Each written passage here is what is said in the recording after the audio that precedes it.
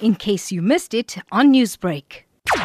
With virtual workouts, basically now everyone has a chance to practice these workouts at home in your office. And for yoga, all you need is a good internet connection, a mat, and you're just able to join live classes. Your best workouts could be done basically anything. You could have your Zumba classes, you could do your yoga classes. All of these can be done in the comfort of your home or your office, which is perfect because the benefits of these online classes, you get to do it in your own time, your own space, without the need to arrive at a studio at any certain time. Now, it's easy to get distracted and even easier to procrastinate when not training at a gym or with the group in person. How does one stay accountable when working out virtually?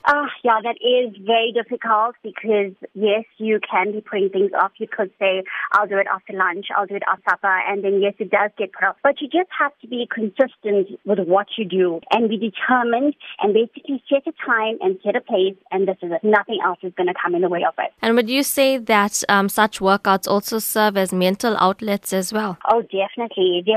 Practicing yoga is a great way to de-stress, build strength, become more flexible, get in tune with your body, and boost your overall well-being.